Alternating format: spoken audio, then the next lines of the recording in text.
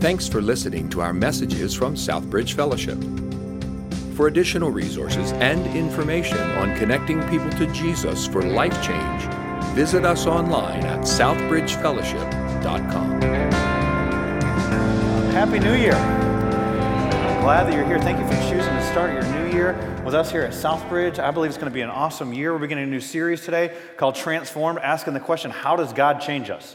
Now, how does he want to transform you in this new year? And we've got some great stuff that's coming up, ways for you to get connected in the church, and we're going to be talking about some things that are unique about us as a church, but really asking the question, how does God want to change me individually? And then he's going to do a transformation to us corporately, and then, Lord willing, in and throughout our city. And so as we jump into this series, let me pray for us. We're going to be in 2 Corinthians chapter 3 today. For those of you who brought a copy of the Bible or are going to use your Bible app or whatever it is, you want to get there, 2 Corinthians chapter 3, going to be focusing on verse 18. But let me pray. Father, I come before you right now, and I ask that you'd fill this place with your presence. We know that you're present everywhere all the time, but will you manifest your presence? Will you let us sense that you're here? Will you speak into hearts and lives and whisper to some, yell at others, whatever it is you need to do, God, to get through to us and invite, as Pastor Seth even said, you're inviting people to come to know you and people to come back to you. And some maybe here as a New Year's resolution, or some maybe haven't been to church in years and uncomfortable and unsure. And God, I pray that you just help them to feel welcomed and loved and pursued and wanted. And Father, I pray for those of us that need you to excite or ignite a passion in our hearts, that you do that and fan that flame. Your word is living and active. I pray, God, that you just cut to our souls with it today. In Jesus' name I pray. Amen. As we get started in this series, I want to begin by asking you a question. You may want to write down the answer. It's your choice. I'm not going to ask you to turn it in or anything like that, but on your app, or if you take notes and you get the outline down, you might want to write down the answer to this question. If you could change one thing about your life or your life circumstances, what would it be? If you could change one thing this year in 2019, and you knew it would happen, if you could change one thing about your life, what would you change? And we are people, as Americans, we love transformation, don't we? And we've got a whole channel, HGTV. How many of you people watch HGTV? I watch that. You got Chip and JoJo. They got the big reveal with that huge picture that they pulled up in front. If I was having my house renovated by them, I would be wondering, why did you spend so much money on that picture? You could have used that on the house. But they do it because it's part of their reveal. Because let me tell you the secret. It doesn't matter if it's Chip and JoJo, if it's Love It or List It, it's in Raleigh, or like all these different shows that are on there. They're all a glorified before and after picture. There's a little bit of drama in the middle. Hey, there's some asbestos. There's a wiring problem. The budget doesn't fit. But it's all about how did the house look, and then how does it look now, before and after. We want to know, how does a house look like this at one moment, and then 30 minutes later it looks like this. Boom! How did you do that? And we just want that. We want that before and after picture. Now, as I was getting ready for this series, I was doing a little bit of reading about before and after pictures, and I came across a show. I had never heard of this show before. Maybe I'm just in the dark about it. Maybe some of you know. It's on TLC. It's called My 600-Pound Life. You see this? A couple of you are, oh, yeah. Or some of you are like, whoa. It's about people that are morbidly obese, 600 and more pounds. Some of the people are well over 600 pounds, and in this show, they lose hundreds of pounds. And one of the people I came across, one of their most famous people that have been on the show, was a woman named Melissa. She was 653 pounds when she came on the show. Here's her before and after picture. 653 pounds in this picture, about 178 pounds in that picture. Those of you who are doing the math, that's about almost 500 pounds. That's transformation. I mean, think about some of you, if you lost 100 pounds, you'd disappear. 500 pounds? That's a lot. And we're excited about from this to that, from that, and you know what? It's not just TV shows. If you TV shows, we could talk all day. It's renovate my garage, or this Orange City choppers, or the cars, and it's all these different things. And it's what did it look like before? What does it look like after? We love the transformation. Marketers know this too. It's not just TV shows. Try and sell a product. You want to sell some shampoo? Show some really crazy frizzy hair, then show some really straight healthy hair, and just use this shampoo. There it is. Your car has a bad paint job, they'll show a dull paint job, and then it's usually infomercials for this kind of stuff, right? If you ever stay up and watch infomercials, can't go to sleep, some of you with me on that. It's this bottle that does this, it changes it from dull to shiny, it should cost you $5,000, but you can have 4 bottles for $19.95, plus shipping and handling. And some of you know the shipping, it's not Amazon Prime, they're jacking up the shipping and handling, whatever. We love that transformation, and it can be vitamins, it can be every product that's out there. They want to show your teeth. This is what your teeth look like before you use this Crest, and now there's new and improved. How many times can you improve Crest? And there's the new and improved Crest, and here's the whiter teeth, and we love that transformation. Now, hopefully you've had enough time to think about the answer to your question. If you could change one thing about your life, what would you change? Now, let me ask you this question, the follow-up. What would God change about your life? And I don't share this next analogy to condemn anybody. I don't know what you picked for your choice of what you would change in your life. But can you imagine if I went to somebody who had stage 3 cancer? And I said, God wants to change something in your life. If you got to pick what it would be, what would you pick? And they said back to me, I want a new shirt. I'd like a new outfit.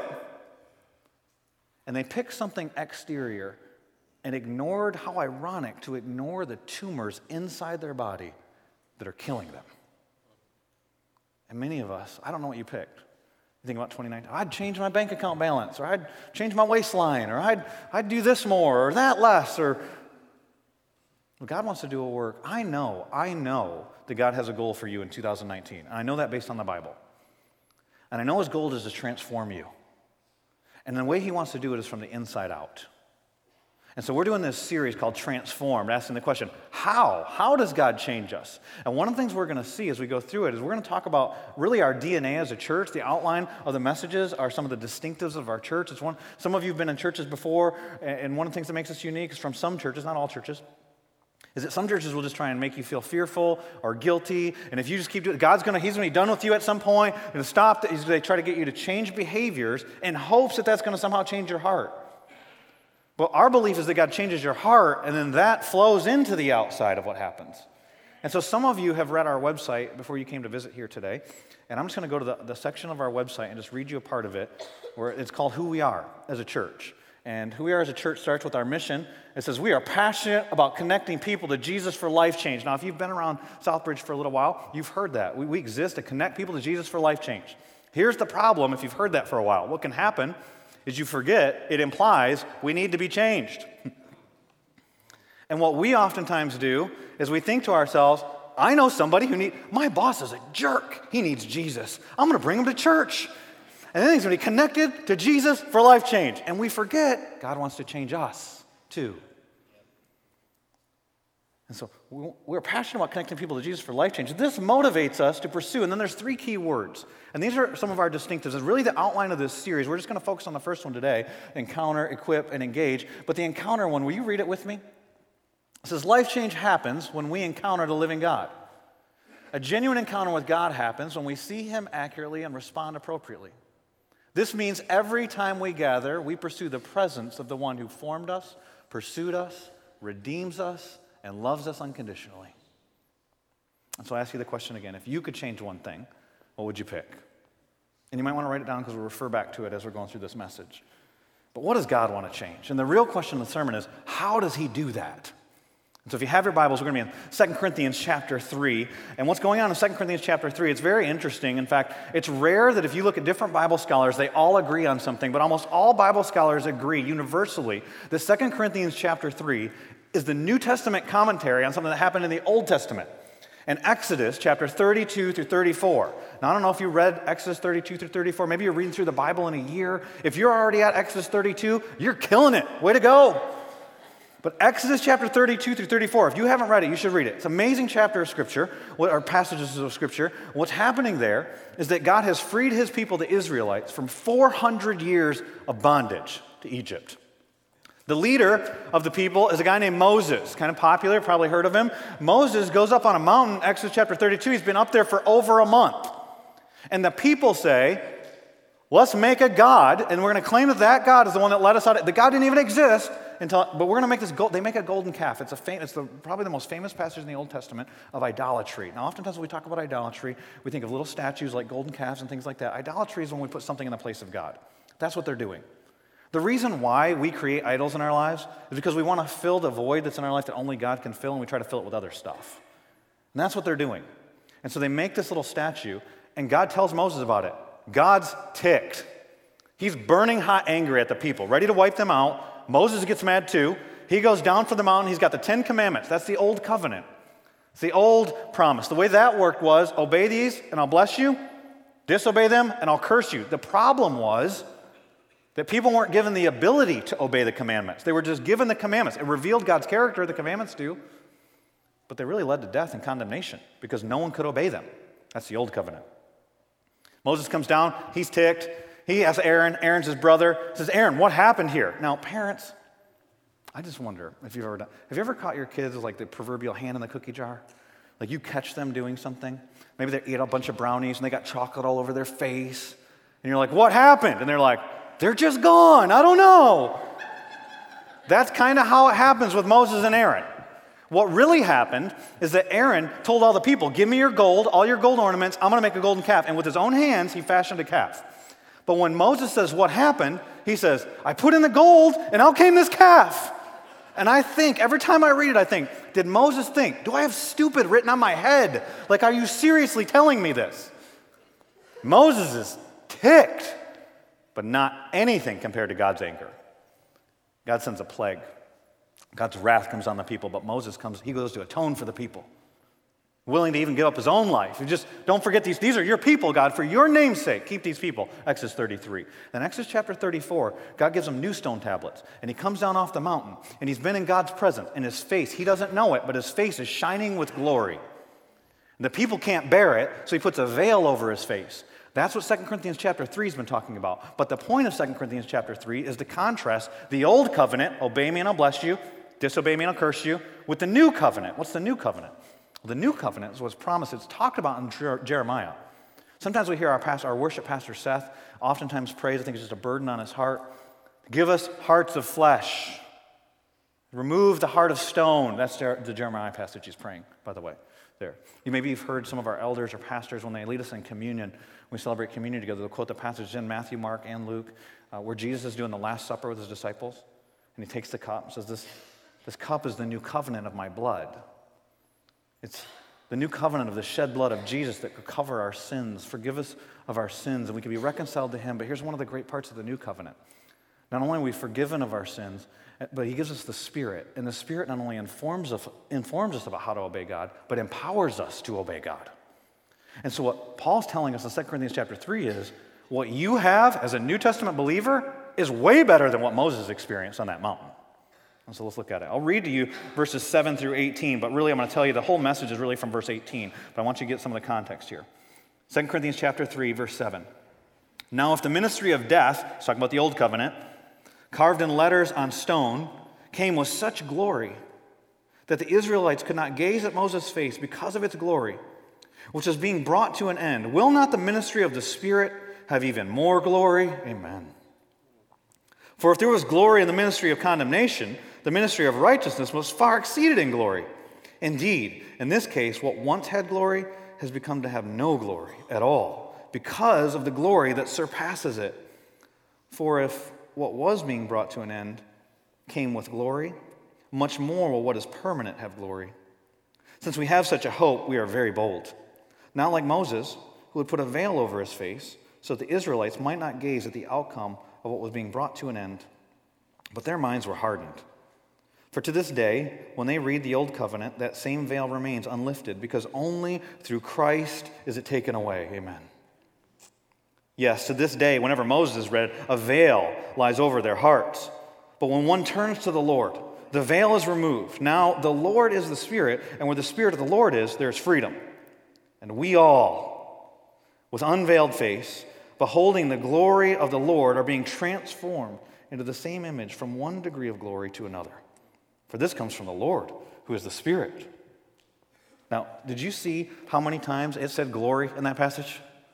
Here's something for you to know. When you study your Bible, when things are repeated, they're being emphasized. Just in verses 7 through 11, I'm reading from the English Standard Version. Some of you have different versions. And so the words are there. In the Greek, there's a certain amount of words there, but they'll translate them in nuances for different reasons. In my version, it says it 10 times the word glory is used in verses 7 through 11. In verse 18, and on the translation I just read to you, 2 times the word glory is there. Some of you have translations that have it 3 times there. Here's the point. Glory is bursting from this passage. What's being talked about here is glory, and what Paul's saying is this. Moses got nothing on the glory you get to experience as a New Testament believer. Did you see how he contrasts those? He gives those different reasons. This one's ending. This one surpasses it. But did you notice even when he talks about the Old Covenant, when he talks about the law, when he talks about it leads to death and condemnation, he still talks about it as glorious. He doesn't contrast it with here's a bad thing and here's a good thing. He's like, these are 2 good things. One is just so much more glorious.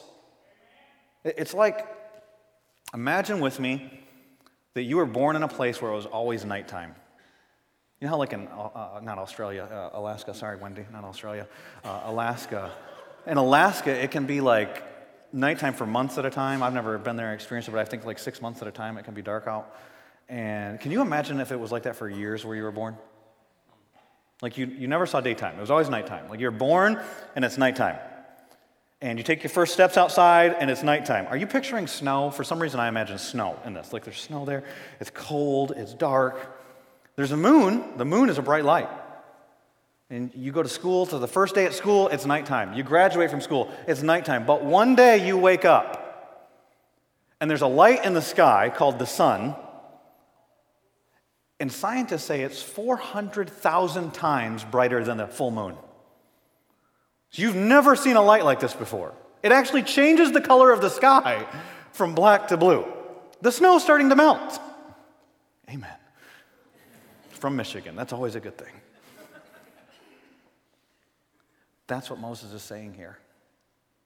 See, the law, it revealed God's character. It was glorious, but it didn't empower you to obey it.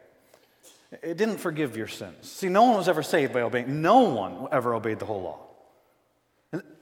It's so much more glorious. And now we all, with unveiled faces, better than what Moses experienced, we get to behold it. We can have encounters with the living God, is what he's talking about. And the way we do it is by beholding the glory of God. So if you want to have an encounter with the living God, you want to be transformed, we ask about how God transforms us. He transforms us by having an encounter with him. You want to have that encounter? You got to behold his glory. That's our first point today. There's only two. You must behold God's glory.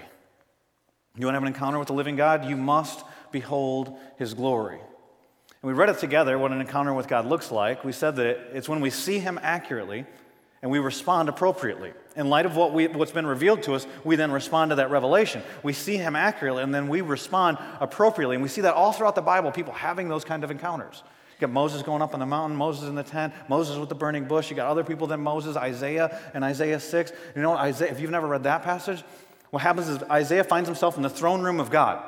There's angels covering their face with two wings, covering their feet with two wings, flying around. They're singing, holy, holy, holy. Do you know what Isaiah does when he realizes he's in the presence of God? He says, woe to me. I'm a sinful man. I live among sinful people. I've got unclean lips. That's the way he says it. He's repenting. What he does is an encounter with God. He sees him accurately, holy, without sin, and realizes, I've got sin. And he responds appropriately, and he repents. Or you think about in Revelation chapter 1, John's an interesting guy because he was on earth walking with Jesus. When Jesus was walking on the earth, they were best friends. Read the Gospel of John. He wrote it, but he says, the one whom Jesus loves. I don't know if this is not very humble at that point or what, but I think they're just really close. He's always close with Jesus if you see it. He seems to be the one that's right there with him. He's in that inner circle. And then Jesus has died, but in Revelation chapter 1, he sees the resurrected Christ. And the way it's described is that he hears a voice coming from behind him. It sounds like rushing water. And so he does what any of us would do. He turns around.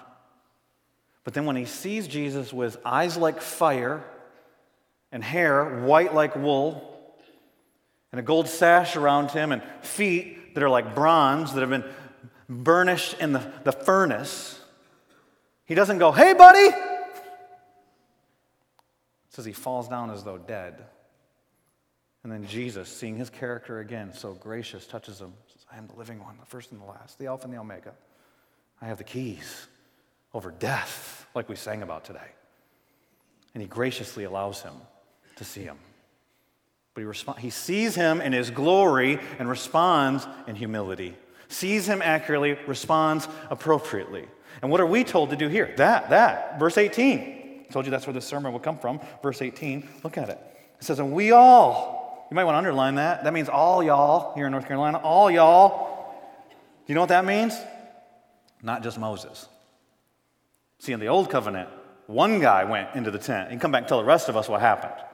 This means not just your pastor, not just your favorite Christian celebrity author, not just all of us as New Testament believers. All y'all with unveiled face. See, what happened is that Moses, when he would go up to be with God, when he was with the people, he covered his face. They couldn't handle even the afterglow of God's glory because of their sin. But when he would go into the presence of God, He'd remove the veil so he could be transformed. We all, with unveiled faces, beholding the glory of the Lord. Now let's just pause right there before we can get to the transformation. How does that happen? How do we behold the glory of the Lord? Because I'm going to promise you, you're probably not going to find yourself this evening in the throne room of God with angels flying around covering 2 of their feet and 2 of their face and singing holy, holy, holy. I don't think a bush is going to speak to you. If it does, we'd love to meet with you. We have pastoral counseling we offer. We'd like to talk to you.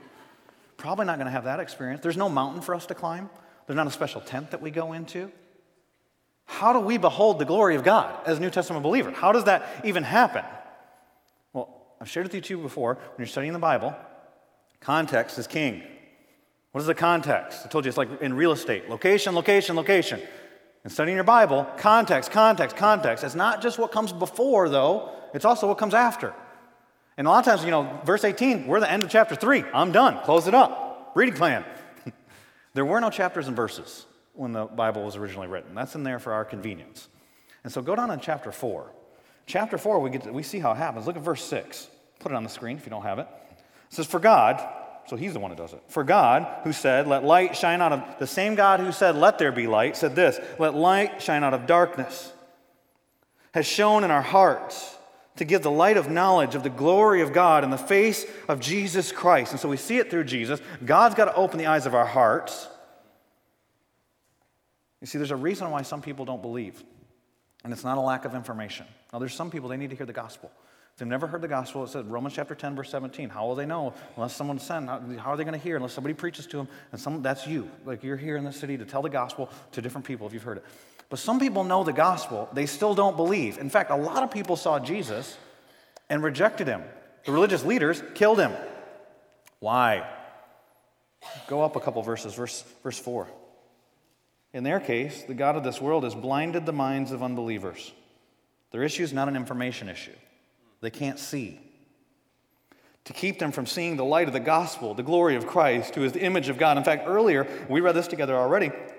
Paul tells us why the Jews, why they rejected. They can go to the synagogue every week and hear the scriptures of Moses, which ultimately point to Jesus, and miss Jesus. He tells us why, verses 15 and 16, 2 Corinthians chapter 3. Yes, to this day, whenever Moses is read, a veil lies over their hearts.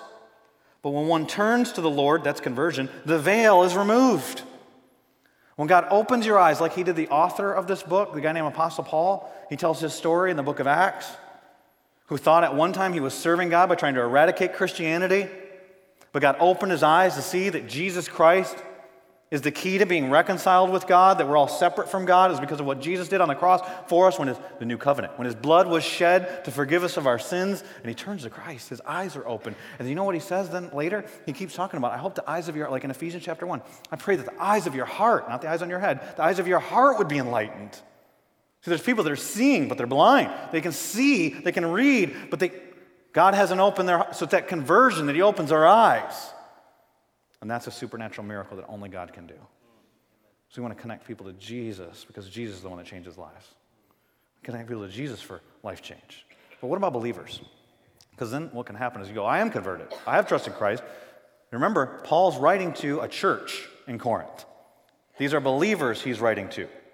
So how does a believer behold the glory of God? It's a key question here. It says we all. He's talking to all of us as believers. And here's the answer. Through the gospel truths that we find in Scripture. If we want to see him accurately, we've got to see where is he portrayed accurately. I could just say to you, by looking at Jesus. Because in John chapter 1 says that no one has seen God. What about Moses? If you go back and look, Moses he couldn't even handle seeing God. He'd die. He'd get a glimpse of God's glory. No one has seen God. John chapter 1, verse 18. But if you want to know what God's like, look at Jesus. Now here's why I wouldn't tell you that answer. Because there's so many versions of Jesus out there. There's the southern version of Jesus. By the way, he's a gentleman. I think he wears a bow tie, in fact. He's got great manners. He's not the Jesus you find in the Bible. There's an Americanized version of Jesus, oftentimes associated with the prosperity gospel, but there's all kinds of light versions of that spreading around that if you just believe in Jesus enough, he'd help you accomplish the American dream. But remember, the key to having an encounter with Jesus, you got to see him accurately. So you know who Jesus that is? It's the Jesus of the Bible. And so you have to go to the Scriptures. The Scriptures will point you to who is Jesus really. And so I love what John Piper says in his book, Reading the Bible Supernaturally. He explains this passage in 2 Corinthians chapter 3 better than I do, 2 Corinthians chapter 4. But here's this quote I want to pull out for you to get. Talks about our eyes being open. He says, once the gospel was an uninteresting painting on the wall. Then suddenly we see, for the first time with wonder, that it's not a painting after all, but a window into the Himalayas, the glories of Christ. Through the windows the gospel shines, and then he quotes this passage from 2 Corinthians, the light of the gospel, the glory of Christ, who is the image of God. And so the picture I get when I read that quote is I imagine staying at a hotel, because if you go to some hotels, and I don't mean like some fancy hotel, but just like a regular hotel, not a Holiday Inn, because then you'll have a great day, but a regular hotel. Just think about it, like whatever that is to you. They put some pretty lame paintings on the wall. You see, like grapes, flowers no one wants to. How can you make flowers ugly? But somebody does with like some dull paint. And you imagine like an uninteresting painting, and imagine you're staying at this hotel for like a week. And so you just keep walking by, it's by the elevator or whatever, you walk by, you see this painting, you walk by, see this painting, it's nothing.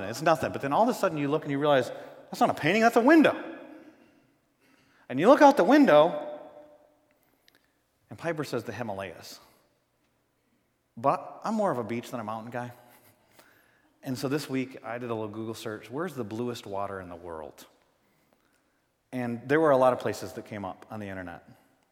One of them has mountains and water. It's called Banff, Canada. And we got a picture of it here.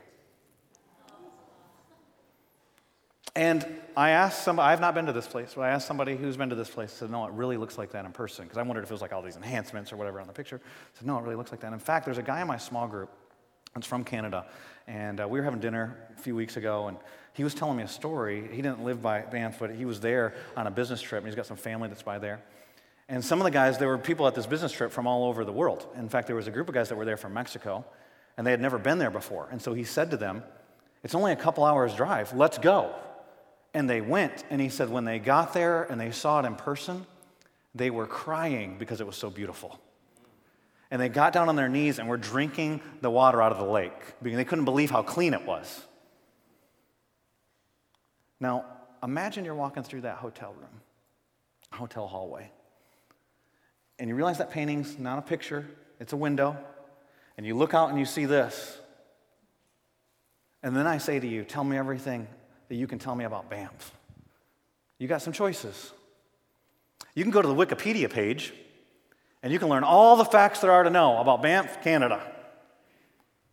Or you can go out there and you can get in the water. And see, that's the difference of how different people approach the Scriptures. It's not just about looking into the Bible.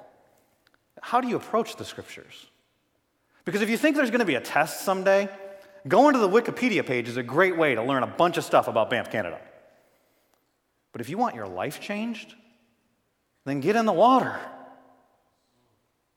And some of us, when we come to the Scriptures, it's just like, I'm going to learn these verses, I'm going to do this so that I can show how much I know and then memorize these things. It's not wrong to memorize the Bible. These words are living and active.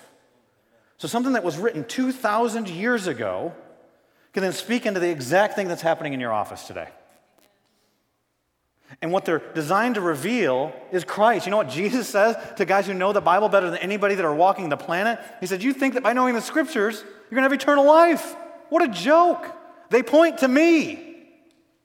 They missed Jesus in the Bible. And so you got to ask yourself the question, when I come to the Scriptures, is it so I can fulfill my reading plan because I said I was going to read the Bible more in 2019, or is it because I want to meet the living Christ?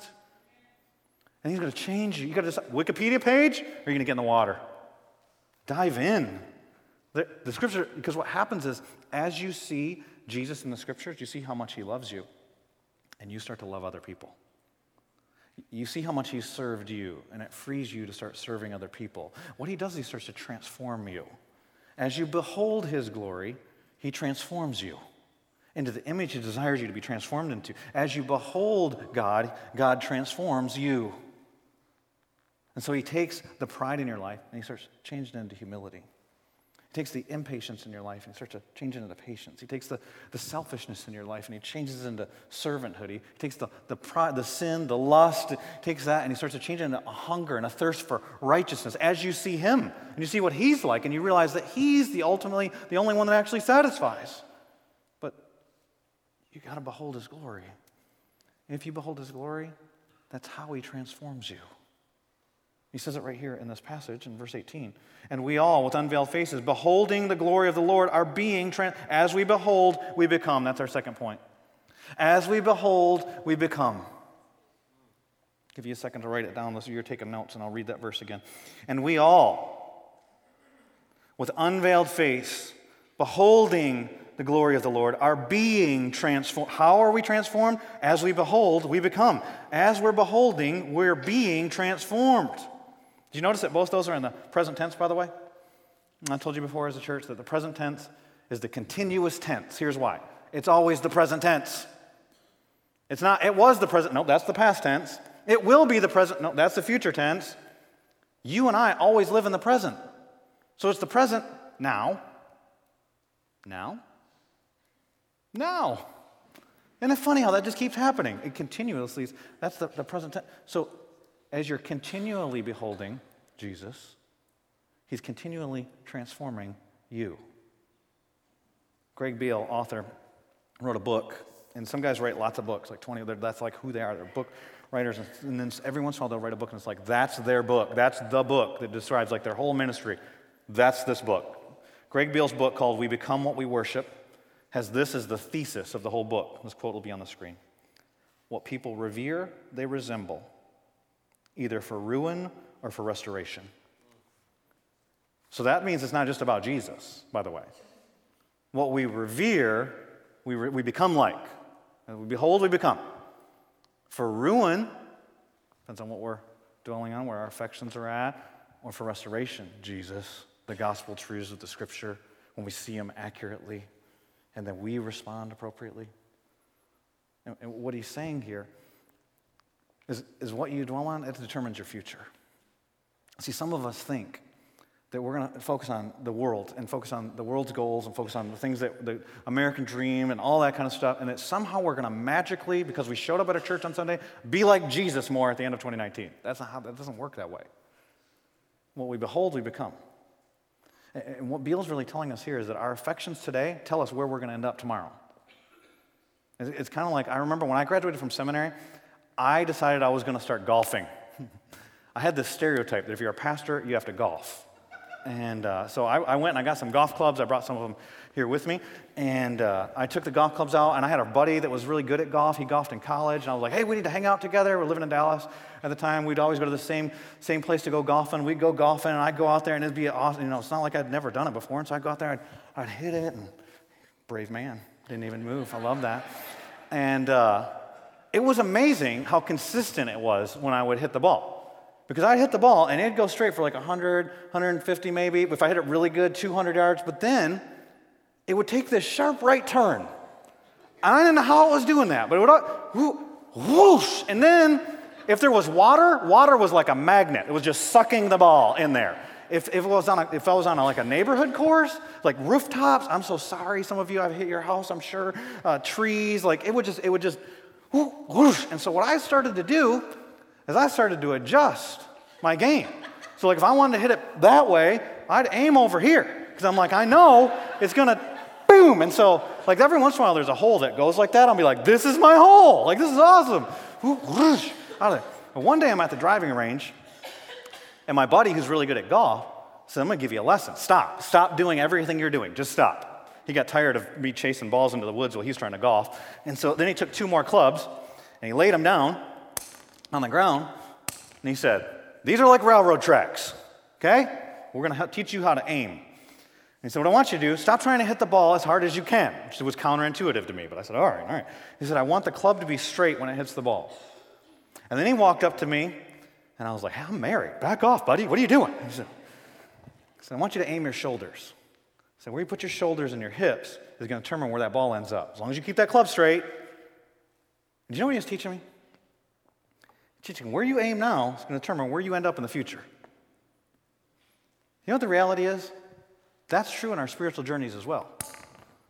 So some of you heard when you were kids, maybe parents said this, garbage in, garbage out. Remember that one? Like if you listen to that bad music, you're going to have bad thoughts. If you watch those bad movies, you're going to... And so some of us were like, yeah, whatever, parents are just too uptight. And some of us are like, all right, I get it. Here's what many people did. Many people get that information. There's truth in that information. And what they do is they go, all right, not too much naughty, right? I watch this movie, as long as it doesn't swear or doesn't say words that start with that letter. Y'all know the same letter. I'm going to do this. I can listen to these songs as long as they're not too graphic. And what we do is we're like, as long as there's just not too much naughty, but what we never even think about is this conforming me to this world? Is it transforming me to be like Christ? And so we got to be able to say, and I'm not saying don't avoid, I'm not saying avoid everything in the world, but you need to have been in the scriptures enough to where you can go, that's not true. Well, you're trying to get me to think a way that's not consistent with what God's trying to do to transform me into. And so what we dwell on determines where we become. As we behold, we become. What we revere, we resemble. And Paul goes on in this passage to talk about how God does this. He says, beholding the glory of the Lord, we are being transformed into the same image. Here's God's, this is how I can say, I don't even know some of your names, but I told you I know what God's goal is for you for 2019. Here's God's goal for you, so you be like Jesus Christ. He wants to make you more like Christ, but then he tells us how he does that too. Look what he says. The same image from one degree of glory to another. You know what that means? It means we're all in progress. And he's changing us a little bit at a time. And that's so gracious of him. Now here's the bad news. Sometimes it's more like a sundial than it is a stopwatch. And we hear these stories in the Bible. He was lost and now he's found. Blind and now he sees. Had leprosy, doesn't have leprosy. And we get in our minds, no one says this to us, but we think, if I just went to the right church service, if I just read the right devotional book, if I just I need some moment, it's going to fix everything. And God can do that. But that's not normally how he does that. Usually what happens is you become a little bit more patient. A little bit more humble. I remember when I first trusted Christ, I was 18 years old. Some of you are going to laugh at this. Some of you are going to be like, yeah, it just depends on where you're at. We're all at different places. I was 18 years old, trusted Jesus as my Savior, and I thought if I could just stop partying, like getting drunk and all the stuff that went with that, then I'd be like super Christian. And God was so gracious to not show me all the things he needed to change. And then progressively, like if he would have revealed to me at that moment, hey, your pride, you have an inability to even relate with people because you keep trying to use people. Your lust, you can't listen because you're always wanting to talk. Like all the selfishness I'd have been overwhelmed. I'd be like, this is never going to happen. God's gracious. From one degree to the next. But ultimately for all of us, to the same image, Jesus Christ. As we behold Christ, we start to see, hey, he's not trying to zap you. He's patiently waiting for you to come back, to come to him. He's pursuing you. He loves you. He wants you. Can't have you in his presence, not because he hates you. It's because he's holy and you got sin. And so he loves you so much, he came up with a solution for that, killing his own son. That's how much he loves you. He'd shed his blood for you, and his son would willingly go to the cross for you. So that's why he has the name that's above every name. That's why the guy who writes this book, he did change. He went from trying to eradicate Christianity to saying, I consider everything in my life up to that point rubbish. Pastor Scott Mason, rubbish. It's like a British translation. It's a bunch of garbage is what he's saying. It's actually a swear word. That's a bunch of garbage. In comparison to knowing Christ, he says, I want to know Christ, the power of his resurrection, and I'll go through whatever it takes to become like the fellowship of his suffering. Do you know what he says next? Pressing on towards the goal. What's your goal? What's your goal for 2019? He knows the goal. The goal is that he becomes like Jesus. Some of us will go after our financial goals, our career goals, our relationship goals, like all these physical goals. We'll sacrifice, we'll do all kinds of stuff, and then we're like, well, how come I'm not becoming more like Jesus? I show up at church on Sundays. What we behold, we become. What we revere, we resemble. Where we're aimed today will determine where we're at tomorrow. And do you know what happens? Some of us are scared to behold his glory because we don't know how he's going to change us, and we're not sure we're going to like it. But can I tell you something? People that do become greedy for God's glory. In fact, the context for this passage is Exodus chapter 32 through 34. Do you know what's in the middle of Exodus 32 through 34? It's Exodus 33. Isn't that an amazing observation? But you got to read Exodus 33. Exodus 33 is an amazing chapter of Scripture. Because Moses, he's talking with God, and God says he's not going to wipe out the people, he's going to be gracious with the people for his name's sake. And then he says, God, if you don't go with us, no one's going to know that we have your favor, that we're distinct. You come with it. God says, I'll go with you. And do you know what Moses says in Exodus 33, verse 18? He says, show me your glory. You see what happens as God transforms us is we become more bold. It says it in this passage, 2 Corinthians chapter 3, verses 12 to 13. Since we have such a hope, we are very bold. Not like Moses, who would put a veil. First of all, Moses is bold, okay? The guy stands before Pharaoh, the most powerful man in the entire world, but he knows he's standing there on behalf of God. So he's bold. But then he stands before God and says, you know what? Wipe me out. Annihilate me. Don't annihilate your people. He's bold. We can be more bold. Not just bold in our proclamation, but bold in our pursuit of him. But think about his pursuit. Moses says, show me your glory. Now, I get it if you've never seen God's glory. But Moses is in Exodus chapter 33. Do you know what comes before that? Exodus 3, the burning bush. You're the only dude that got that experience. Do you know what else? Crossing the Red Sea. All the plagues that you just witnessed. He's seen God's glory over and over. He's the only guy that gets to go inside the tent. He's greedy for God's glory. Because once you've tasted it, once you've tasted and seen that the Lord is good, you want more of that. You want a goal for 2019? How about you become greedy for God's glory? Well, how do I behold it? By getting into his word. By passion, like Paul, I want to know Christ, passionately going after Jesus Christ, because what you behold, you become. You want to be changed? You want to be changed the way that God's planned to change? See, God's going to complete his work. It might be a little more painful for some of us than others, but he began a good work in us. He'll be faithful to complete that work. And his work is going to make us more and more like Jesus Christ. And so how are you going to pursue that this year? And can I talk to you, just some of you that are men here today, specifically the men? Not negative towards the ladies, but can I tell you what happens in our city over and over again? It's Genesis chapter 3. It's recontextualized. In Genesis chapter 3, what happens is that Adam stands by passively. He's there while his wife's being tempted with the fruit. She takes the fruit. He doesn't step in. God gave Adam the commandments. Now here's the deal. Adam's killing it at work. He named all the animals. He was doing awesome. But he's passive in his home. And he's not leading spiritually. Then what happened? Well, this woman, she did it. And then who does God hold accountable? Just through one man sin entered the world. I gave you the commandment. And what's the curse? The curse is for the woman. You know, the curse is for the woman. She's going to want to rule over her husband. How does that happen? Sometimes it happens with a domineering woman. Oftentimes it happens with a really sweet woman who's so nice and manipulative to get her way. And you know what she does, guys? She goes to Bible studies around this community and prayer meetings. And she talks about how she wishes you would lead spiritually in the home. But you know what? She doesn't really want you to lead spiritually in the home. She likes to be in control. You know what we need, guys? We need you to lead in the home. What does that look like? Just take the initiative for the sake of you. You don't have to be some historic leader, Abraham Lincoln of spirituality, okay? Moses, Martin Luther King, William Wallace. It's not a men's meeting, all right? Just take the initiative for the sake of your home. And it'll begin with your devotion, the transformation in your home. It doesn't begin with family devotions. It begins with your devotion to Jesus.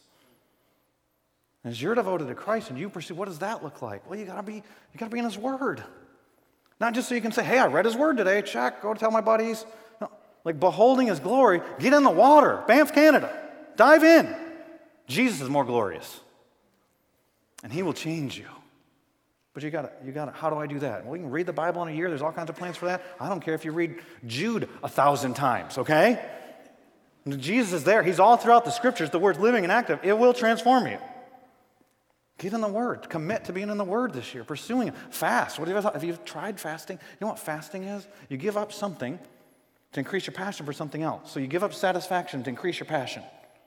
So it could be food, social media, you pick your thing. Try fasting. Try praying. Why don't you just try that? Just simple, like 5 minutes a day. If the first thing in your day, you just let your knees hit the ground. No, I got to go to the bathroom. No, before that. You don't know me, Scott. I got to have my coffee. I get it. Jesus can deal just as you are.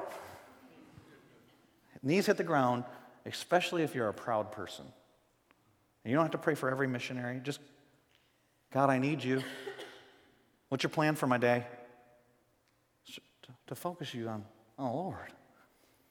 The people you're with, next week you're going to hear more about groups and small groups. Some of you might be in small groups with a bunch of negative Nellies. Let me tell you something. Quit that group. They're going to die anyways. Like the people you're around influences who you become. You need to be around some people that are pushing you more and more towards Jesus. And so you need real relationships that aren't just going to talk about the game and the playoffs and you need some people to ask you, not just how's it going at work, but who are you praying for at your work? Not just, are you reading your Bible? How are you becoming more like Jesus? See, where you're aimed today dictates where you end up at the end of this year. What you revere, you resemble. You behold his glory by getting in the truth, and he transforms us one degree to the next. So I asked you the question at the beginning. If you could change one thing, what would it be? And what does God want to change in you? Let's pray. Father, thank you for your word. Thank you that you haven't left us here guessing. You have spoken, and you've spoken directly into our lives. I pray you'd speak into lives in this moment, supernaturally do a work.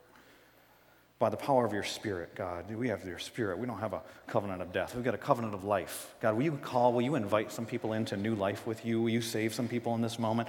Now listen, if you don't know whether you see God accurately or not, would you just pray to him and say, God, show me yourself accurately? He will. God, open my eyes to see you. He invites you to come. Everybody that will, come. The Spirit and the bride say, come. Come to me, those who are weary and heavy laden, come. Constantly inviting us to come. If you need to come to Jesus Christ for salvation today, then acknowledge your sin before him. We've all sinned. Everybody sinned. But acknowledge that you need a Savior, that you can't save yourself. Ask Jesus Christ to be your Savior. You can just pray these words with me if you'd like to do that. Dear God, I believe that your Son Jesus died for my sins and rose from the dead. Because he defeated death, he can offer me life. If you believe that, then pray those words. You can pray it in your own words. You don't have to pray the exact words I prayed. And then call upon him to be your Lord. That means that he's in control. You're surrendering your life to him. And in this moment, ask him to be your Savior. Dear God, I believe in you. And I want your Son, Jesus Christ, to be my Savior. If you prayed that prayer, the Bible says that he will save you, will rescue you from your sins. He'll open your eyes to who he truly is. And those of you who've already had your eyes open, God, I pray that you'd speak to hearts. And while I know generally that you want to transform all of us into the image of your Son Jesus, I don't know what you're working on individually in every person's life, but you do. And God, I pray that you would convict and rebuke and encourage and challenge and do your work right now in the hearts of everybody in this room. But in each one of us, will you give us a passion for your Son, Jesus Christ? Will you help us to see his glory, that we are loved, that we are being pursued, that we have a helper in the Holy Spirit, we've got a comforter, or got a convictor, and that at every life circumstance that you speak into it, that we can mistake and think that the gospel is just to be reconciled to you, but it restores us to your presence. And God, will you show us your presence in our lives today? As we step on our mission for you, empower us as we try to overcome and battle sin. Will you give us the strength to desire what we should desire over the things that we're tempted with? God, will you speak in ways I couldn't even guess? In Jesus' name I pray.